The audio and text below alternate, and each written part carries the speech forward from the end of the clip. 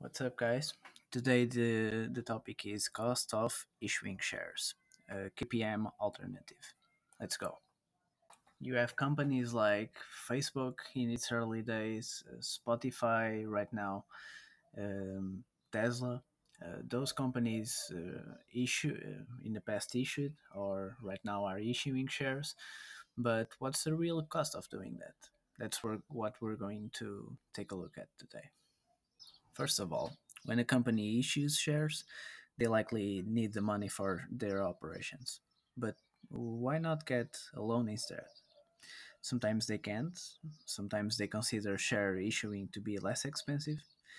And by what measure do they consider it to be less expensive? One of the ways you can measure the cost of issuing shares is using capital asset pricing model, that is CAPM or KPM.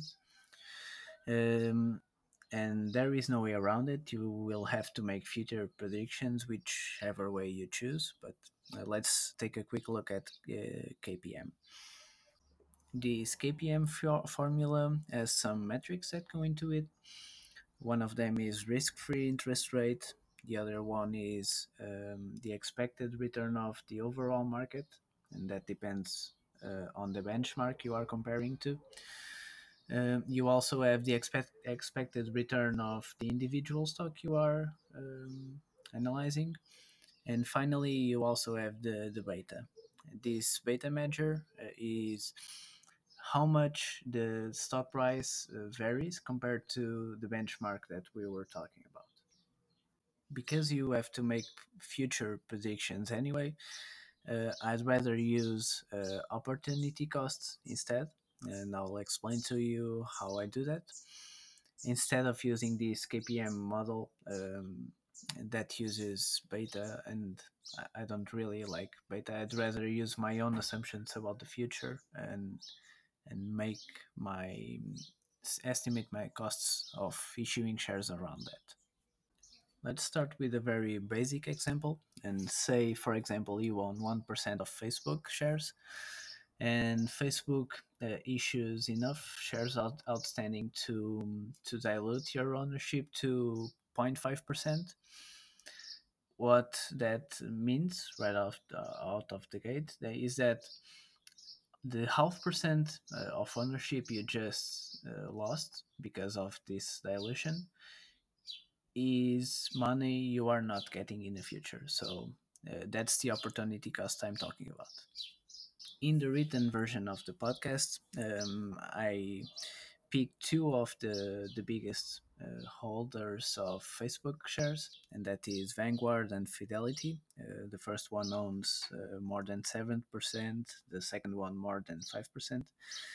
And I picked two because I want to show you that that doesn't depend on how much in percentage you own of the company. This applies to any percentage of ownership. Then I make some assumptions to come to conclusions about the opportunity costs of issuing the shares that they issue. I make assumptions that Facebook will grow at an 8% CAGR over the next 10 years. So we are going to be looking at a 10-year period. I also tell you that we are looking at the price of $300 a share. So all these numbers that we are breaking with, these are all not all of them, but some of them are already assumptions you have to make about the future, and that doesn't differ from the KPM model. You also have the number of shares outstanding, and you can check that one out in the Facebook annual report. The number for full year 2020 is around 2.9 billion shares. I also use market cap as a simplification measure to make my calculations, but in reality, I would have used enterprise value. We then calculate how much those shares would be worth at an 8% KGR over 10 years for those two owners of Facebook without having any type of dilution. So these are just very basic future predictions. Then we fork that into a second scenario where Facebook issues 100 million shares, and that means over 3% of all shares outstanding. And we'll see what happens to the future value of the shares, considering that now we have 100 million more shares than we had at full year 2020. When this fork happens, first of all, Vanguard and Fidelity, the two um, owners that we were talking about, their ownership already suffered. So Vanguard, instead of owning 7.6% of all companies' shares, already owns 7.35% of all the shares. So they lost some percentage of ownership. The same goes for Fidelity. Um, and that translates into future loss of value. If we do the same calculations we did on the first scenario, but now with the extra shares outstanding, you will see that the future value of our shares, so in the next 10 years, will be lower than the first scenario and lower by over 3% of the first calculation.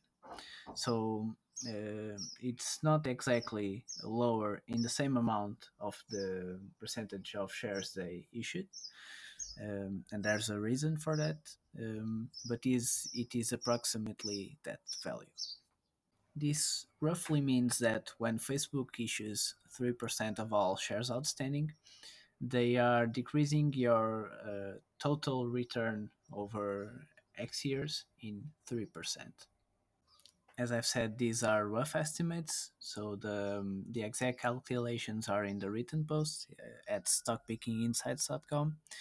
That difference in percentage of shares outstanding issued and decrease in total returns in percentage comes from the fact that an increase in something is not the same as the decrease in what you own.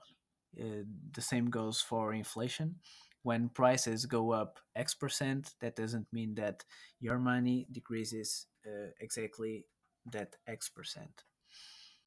To arrive to an annualized basis of all these estimates, because until now we are just talking about total returns. So I issue 3% of all shares, I get less 3% of all returns. You need to add the investing window. So if we are talking about a 10-year window and Facebook issues 3% of all shares, I can roughly say that um, I will get decreased returns of 3% in total, but on an annualized basis, that will arrive at 0.3% year over year returns.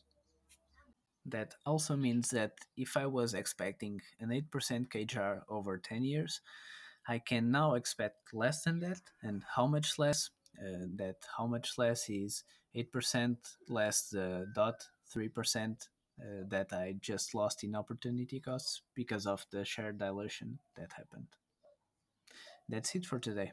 If you would like to see the written version of this podcast, you go to stockpickinginsights.com and search for this post or other posts that I have there. And we'll see you next week.